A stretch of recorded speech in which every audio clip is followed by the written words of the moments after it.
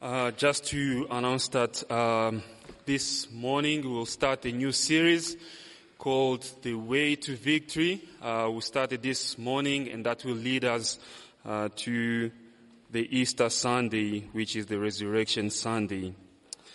But before we go to the Bible reading, Yolanda will be doing our Bible reading. It's taken from Luke chapter 22 from verse 39 all the way to 46. Luke 22, 39 to 46. Thanks, Yolanda. Okay. Luke chapter 22, verse 39 to 46. As he came out and went, as was his custom, to the Mount of Olives, and the disciples followed him. And when he came to the place, he said to them, "Pray that you may not enter into temptation." And he withdrew from them about a stone's throw, and knelt down and prayed, saying, "Father, if you are willing, remove this cup from me. Nevertheless, not my will, but yours be done." And there appeared to him an angel from heaven, strengthening him. And being in an agony, he prayed more earnestly, and his sweat became like great drops of blood falling down to the ground. And when he rose from prayer, he came to the disciples and found them sleeping from sorrow. And he said to them, "Why are you sleeping? Rise and pray that you may not enter into temptation." This is the word of the Lord. Thanks, Yolanda, for the Bible reading. Let's bow our head and pray as we come to God's word.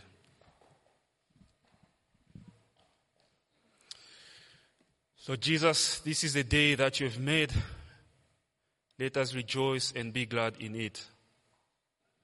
Thank you, Lord, for the gift of Sunday. Thank you that it's a great opportunity for us to come together as your people, to sing your praises, to speak to you as we pray, but also to hear from you as your word is being opened. And at this time, Lord, we pray that you prepare our hearts and minds to receive your word. Many of us might be here this morning with anxious hearts because of the challenges and struggles of life that we are all going through. But Lord, we pray that as we meet, as your word is being opened, Lord, you'll give us your peace. We need you today. We need you every day. And Lord, as your servant, I pray that the word of my mouth and the meditation of my heart will be acceptable to you. O God, our strength and our Redeemer. Amen. Where are we in the Gospel of Luke? How does our passage fit in the Gospel of Luke? Luke, who was a doctor and a travel companion of the Apostle Paul, structured his account of Jesus' life in 5 major sections. Section 1 runs from Luke chapter 1, verse 1 to verse 4. And that's the introduction. He tells us why he wrote the gospel, why he wrote this account of Jesus, so that we might have certainty of the things we've been taught. And then section 2, from verse 5 of chapter 1 all the way to verse 52 of chapter 2. There we have the account of the birth of John and the birth of Jesus. Here we see that the arrival of Jesus fulfills all the Old Testament promises. And then we have section 3, which runs from chapter 3, verse 1, all the way to chapter 9, verse 50. And here we have Jesus' ministry in Galilee, his teachings, his miracles that he performed.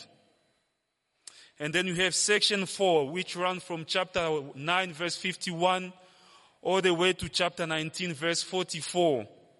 And here we have the journey to Jerusalem.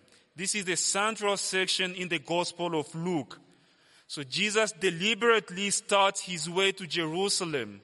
He knows that he's going to Jerusalem, and there he will be betrayed, he will be crucified, and he will die. And finally we have section 5, which runs from chapter 19, verse 45, up to the end of the book, which is chapter 24, verse 53. And here Jesus finally arrives in Jerusalem. His crucifixion, his death, and his resurrection.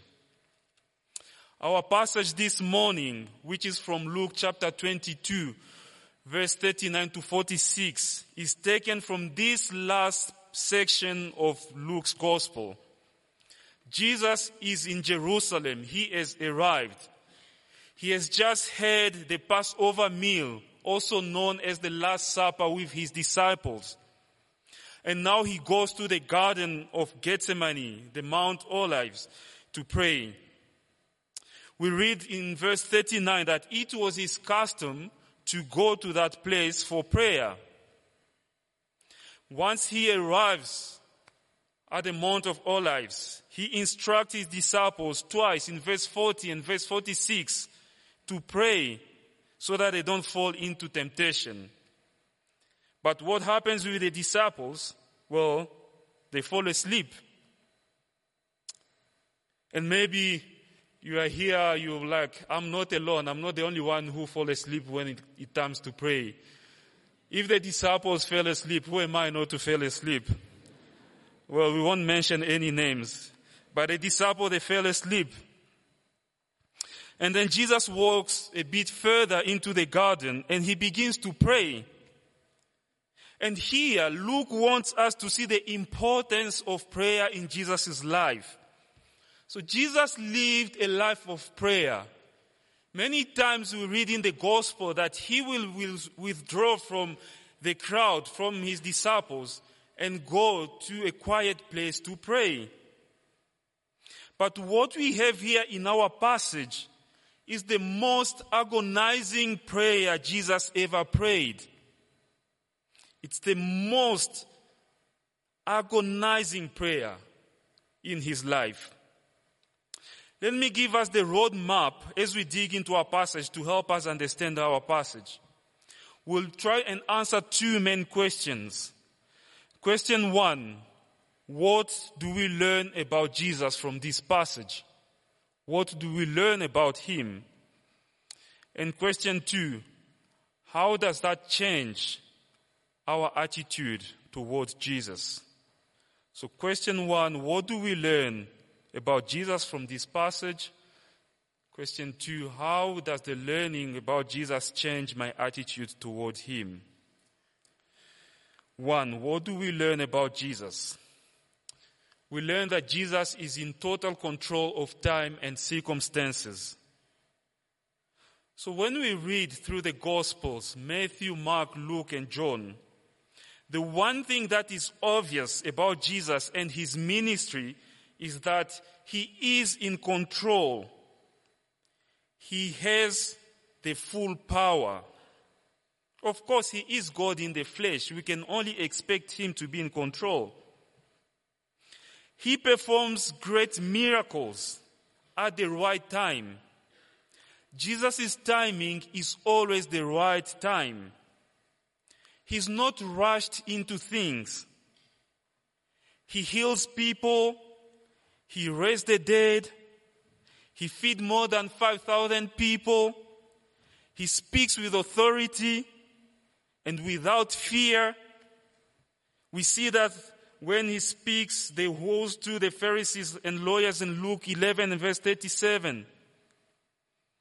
We also see him speaking with authority and acting courageously when he clears the temple in Luke chapter 19 and verse 45. He fearlessly heads to Jerusalem, where he knows that death is waiting for him. During the transfiguration, in Luke chapter 9 and verse 44, before he starts his journey, he predicts his death. Short time later, chapter 9 verse 51, we read that he starts his journey to Jerusalem, which will lead him to the crucifixion. Near Jericho, before his triumphant entry into Jerusalem in 1831 to 33, once again, he fearlessly foretells his death. During the Last Supper, Luke chapter 22 and verse 14, when he is in the upper room with his disciples, he eats the Passover meal with them, knowing very well that shortly after, he is the Passover lamb who is going to be sacrificed on that cross. What's the point here? The point is that when you see Jesus, you see someone who has got power. When you see Jesus, you see someone who has courage. When you see Jesus, you see someone who is without fear. From the beginning of his ministry up to this point in the garden, you see Jesus who is in total control. Jesus in whom there is no fear. But now we get into the Garden of Gethsemane, and there is a change. Jesus is agonizing. He is in deep anguish. He is deeply distressed. When we read chapter 22 from verse 43 to 44, and there appeared to him an angel from heaven, strengthening him. And being in agony, he prayed more earnestly. And his sweat became like great drops of blood falling down to the ground. Jesus is in anguish. He is in the anguish so that the angel had to come to him to strengthen him. And the question is, why this surprise fear suddenly? As we read earlier on, we knew that Jesus knew that he was going to Jerusalem and there he will be betrayed, he will be crucified. Does that reality only sink into him now? Is Jesus now afraid of what is waiting for him? Is he now afraid of death? Well, when we go through history is full of people who were sentenced to death and executed, but did not show any fear. I will give us an example.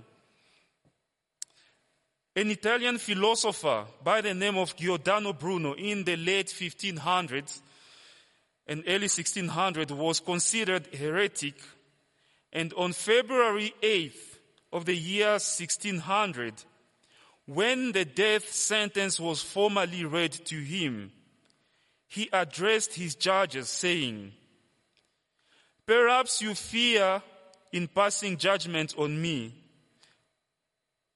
Perhaps your fear in passing judgment on me is greater than mine in receiving it." Not long after, he was taken to the Campo dei Fiori, his tongue in a gag, and burned alive. So you have normal people who face death head up. They had no fear. And here you wonder, what has just happened to Jesus in the garden? Someone who was without fear, who was in control. What has happened to him? As he is praying, instead of finding comfort, instead of finding the shalom as he is speaking to his heavenly Father, as he is in the communion with the Father, suddenly he is in such agony that an angel is to come to strengthen him. Why is he in such agony? Why the fear? His sweat was like great drops of blood as he prayed. This is what Luke, who was the doctor, is describing to us. It really means that it was intense in that garden as Jesus was praying. And maybe you are here, sitting here, and you're asking yourself, Jesus being God, divine and courageous, it does not make sense now that he fears what is going to happen to him, the painful death, to the point of an angel coming to him to strengthen him. Jesus, who has been fearless, Jesus, who has been unmoved, who has been bold during all his ministry life, suddenly he is weak. Maybe clearly he was just like any other man. In fact, even less, because some other die their head up. And we shouldn't make any big thing about him. Well, then comes verse 42. Verse 42 gives us an idea of the cause of this agony that Jesus went through. Verse 42 reads as follows: "Father, if you are willing, remove this cup from me. Nevertheless, not my will, but yours be done. We come across this phrase, this cup. The language of cup is used in the Old Testament by prophets as an association of suffering, judgment, and God's wrath against sin that the wicked have to drink. Simply put, the cup is symbolic of the punishment of God. And no one wants to be on that side to endure God's punishment, God's wrath. So we understand here that the cup Jesus prays about is full of God's holy hatred of sin. As Jesus is praying, he begins to test what will be demanded of him on that cross when he dies for our sins to save us. It becomes clear what he's going to endure on the cross. He knew he was going to die. Death was not a problem or an issue. But his death, in his death, he was going to receive the wages of the sin in full. He knew that death was the result of God's judgment. And he was going to bear God's judgment on him. Remember, Jesus was sinless. He was innocent. He knew no sin. Suddenly he would become sin.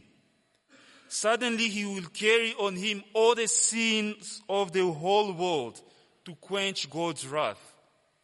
He will carry upon him your sin, my sin, past, present, and future. Him who never knew sin before. He will become our substitute when he dies. He will operate the beautiful exchange. We are the ones supposed to die for our sins, but he will take all the sins upon himself so that we don't have to die for our sins. Now we understand why he was in such agony. It was unbearable.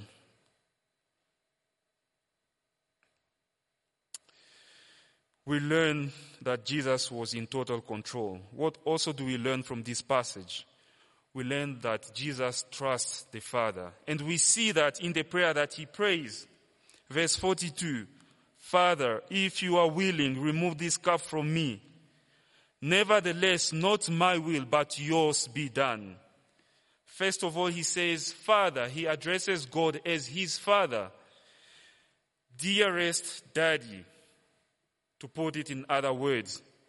It shows the relationship that he has with his Father, but it also reveals the character of God who is his Father to his children. This is the Father who loves, the Father who is a giver, the Father who is a provider. That's why he can pray to him.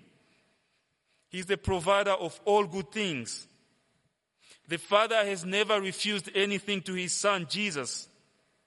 That is why Jesus lived a life of prayer while he was here on earth. And the Son enjoyed the communion with the Father in prayer. This also means that the Son lived in a life of submission to his Father. He was a real man here on earth, 100% God, 100% human being. He enjoyed to submit to the will of his Father. Secondly, what do we learn from this prayer? If you are willing, says Jesus, remove this cup. This is the Son acknowledging that the Father is all-powerful. If you are willing, of course, he can only remove it because he can. He is God. He is powerful. The Father can do anything. Nothing is impossible to him. So Jesus praying to the Father shows that he was a real man.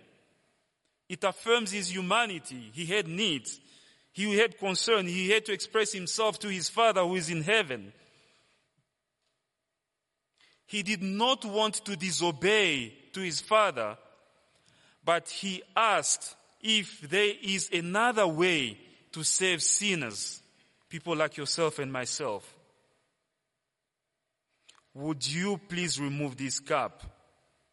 This is a pure plea from the Son, because this cup is so heavy. This cup is so unbearable. He's asking, he's pleading with his Father. What do we learn next from this prayer? Nevertheless, your will be done. Jesus wanted God's will more than anything. And in fact, Jesus became God's will. Jesus' prayer was heard by the Father, but his request was denied. And this is hard for us as men to understand, especially when we pray. Your will be done. That phrase is very heavy. Many are the times when I'm praying for my personal needs, or maybe I'm praying for issues related to the ministries that I'm involved in. Or maybe when we are doing a pastoral visit and there you stand next to a person who's dying, and you are praying to God, you are asking God to heal the person. But then you remember that you have to say, God, but your will be done. It is hard. It doesn't come naturally. And when you say that, it may sound as if you are being indecisive in your request to the Father when you ask God's will to be done. But the truth is, the opposite is true. This is a prayer of faith, a prayer of trust. When you ask God's will to be done, it means you trust Him, you trust the Father. Not my will, but your will be done. I'm just a finite human being, but you, Father, you are infinite. You know better than I know. All I can see is what is close to my nose. But Lord, you can see it all. You've got a bigger picture. I trust in you. Your will be done, not mine. This is a request that shows trust, that shows faith in the Father. Whatever you do, God, will be best. Your will be done. And we can see that after Jesus prayed this prayer, after he said, your will be done, after he finished, Jesus was back to the fearless state that he was in before. We will see that in the way he will handle everything, all the events up to his crucifixion on that death, on that cross. He went to Gethsemane in agony. He came out of it with peace in his soul, because he had talked to his heavenly Father. What is prayer? Prayer is us talking to our heavenly Father. Jesus is in control. He was not captured, but he handed over himself to the people who will be crucifying him. Strength, courage is back to him. He was absolutely supreme, in full control of the events that will lead him to his death after his prayer. What do we learn about prayer here again? We pray because we are in a relationship with God, who is our Father. This Father of ours is all-powerful. We can ask him anything we want, as long as we say, Lord, not my will, but your will be done. It is a prayer of faith and trust to this God who has everything in control. Sometimes we get things we ask for, sometimes we don't. But we are always heard by our Father. And as a church, we believe in prayer. We take prayer very seriously in the life of our church.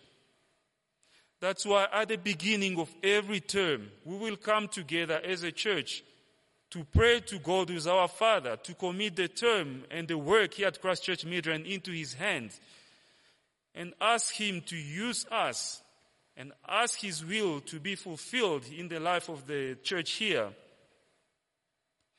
That's why we have a group of prayer chain, 50 plus people who are committed to pray for the needs of our church family, of our church, of our country, week after week. That is why We have a group of people every morning, every Sunday at 9, they are in the prayer room to pray for the service that is about to happen. That's why after church we have prayer counselors in the prayer room ready to pray with people. We take prayer very seriously. That's why in every meeting, every gathering that we have, including our services, our life group meetings, we always pray. Why? Because we are in a relationship with our Father. We want His will to be done, which is the best thing we can ask for.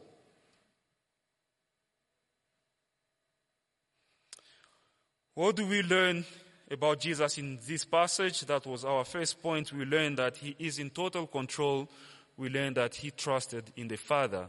Second point, how does the knowledge of Jesus being in total control and trusting the Father changes our attitude towards Him?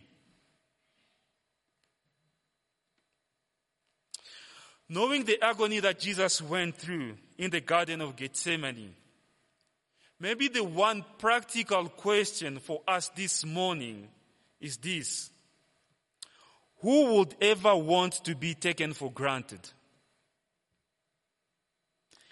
Or maybe let me rephrase it. How do you feel when you are taken for granted? When you are not properly appreciated as a result of maybe familiarity, or when something is assumed about you without you knowing, how do you feel about it? The truth is, no one wants to be taken for granted. Or maybe it's just me. And yet, all of us at some point take people for granted. Whether it is in our marriages, where I'm told men who are bad communicators, they always assume that, she will understand, that's how God created us. We don't talk more. Whether it is within our families, where children assume that their parents are superhumans and they can be used and abused as a punching ball, it doesn't matter. Whether it's in our workplace, where there are assumptions between employees and employer, and people take each other for granted. You see, the problem is taking each other for granted is a recipe of resentment. And yet, as believers, we take Jesus for granted. We have seen the agony that He went through in that garden as He was praying. We have seen how the innocent, sinless Son of God would become sin and experience the separation from the Father, something that He had never experienced before and He will never experience. Why did He have to go through that? Because of you, because of me, because of our sinfulness nature. Yet, we still take Him for granted. And the question once again is, do we love Jesus? Are we passionate about Him? Do I love Jesus? You see, there are many ways we continue to take Jesus for granted.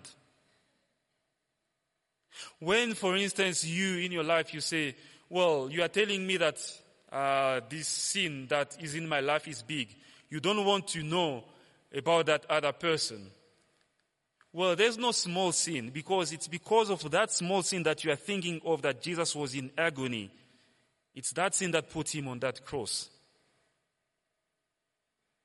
Well, you might say, what I did does not really matter. It's just a small thing compared to the bigger picture.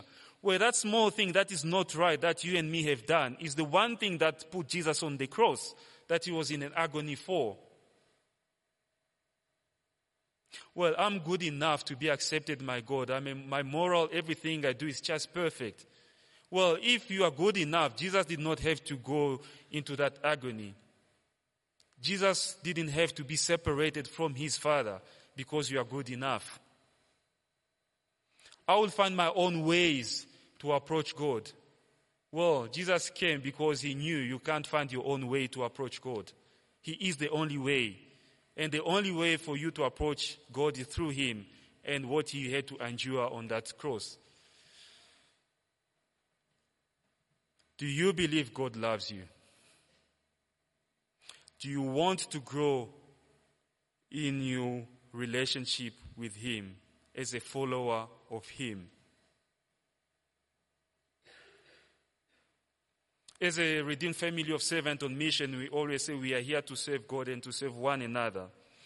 Well, serving God is good. We all want to serve God. Doing ministry is good. We want to be involved and grow God's kingdom. But the question is, do I still marvel at Jesus, even when I'm serving, even when I'm doing ministry? You see, every time I serve, every time I do ministry out of duty and not marvel at Jesus, I'm taking Jesus for granted.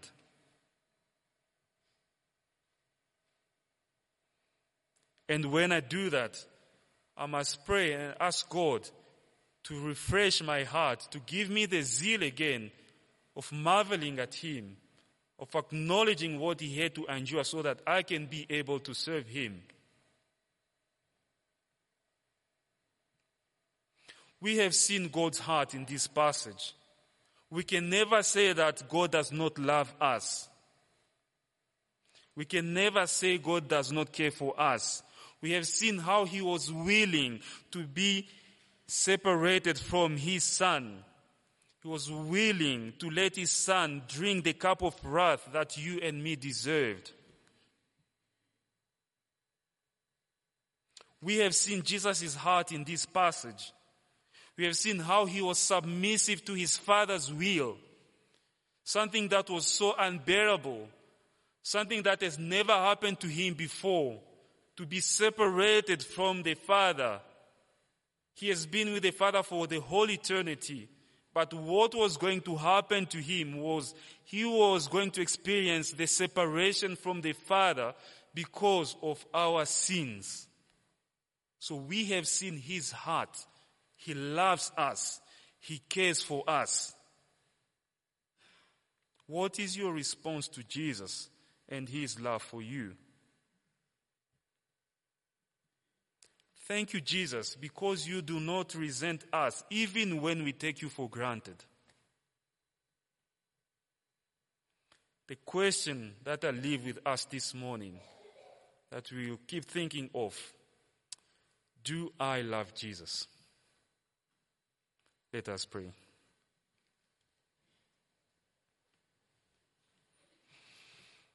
Maybe take a few seconds as you continue to think about Jesus on the garden and what he had to endure, the agony he was in, because he was going to be separated from the Father. He who was sinless, he who was perfect, but he had to become sin because of you, because of me.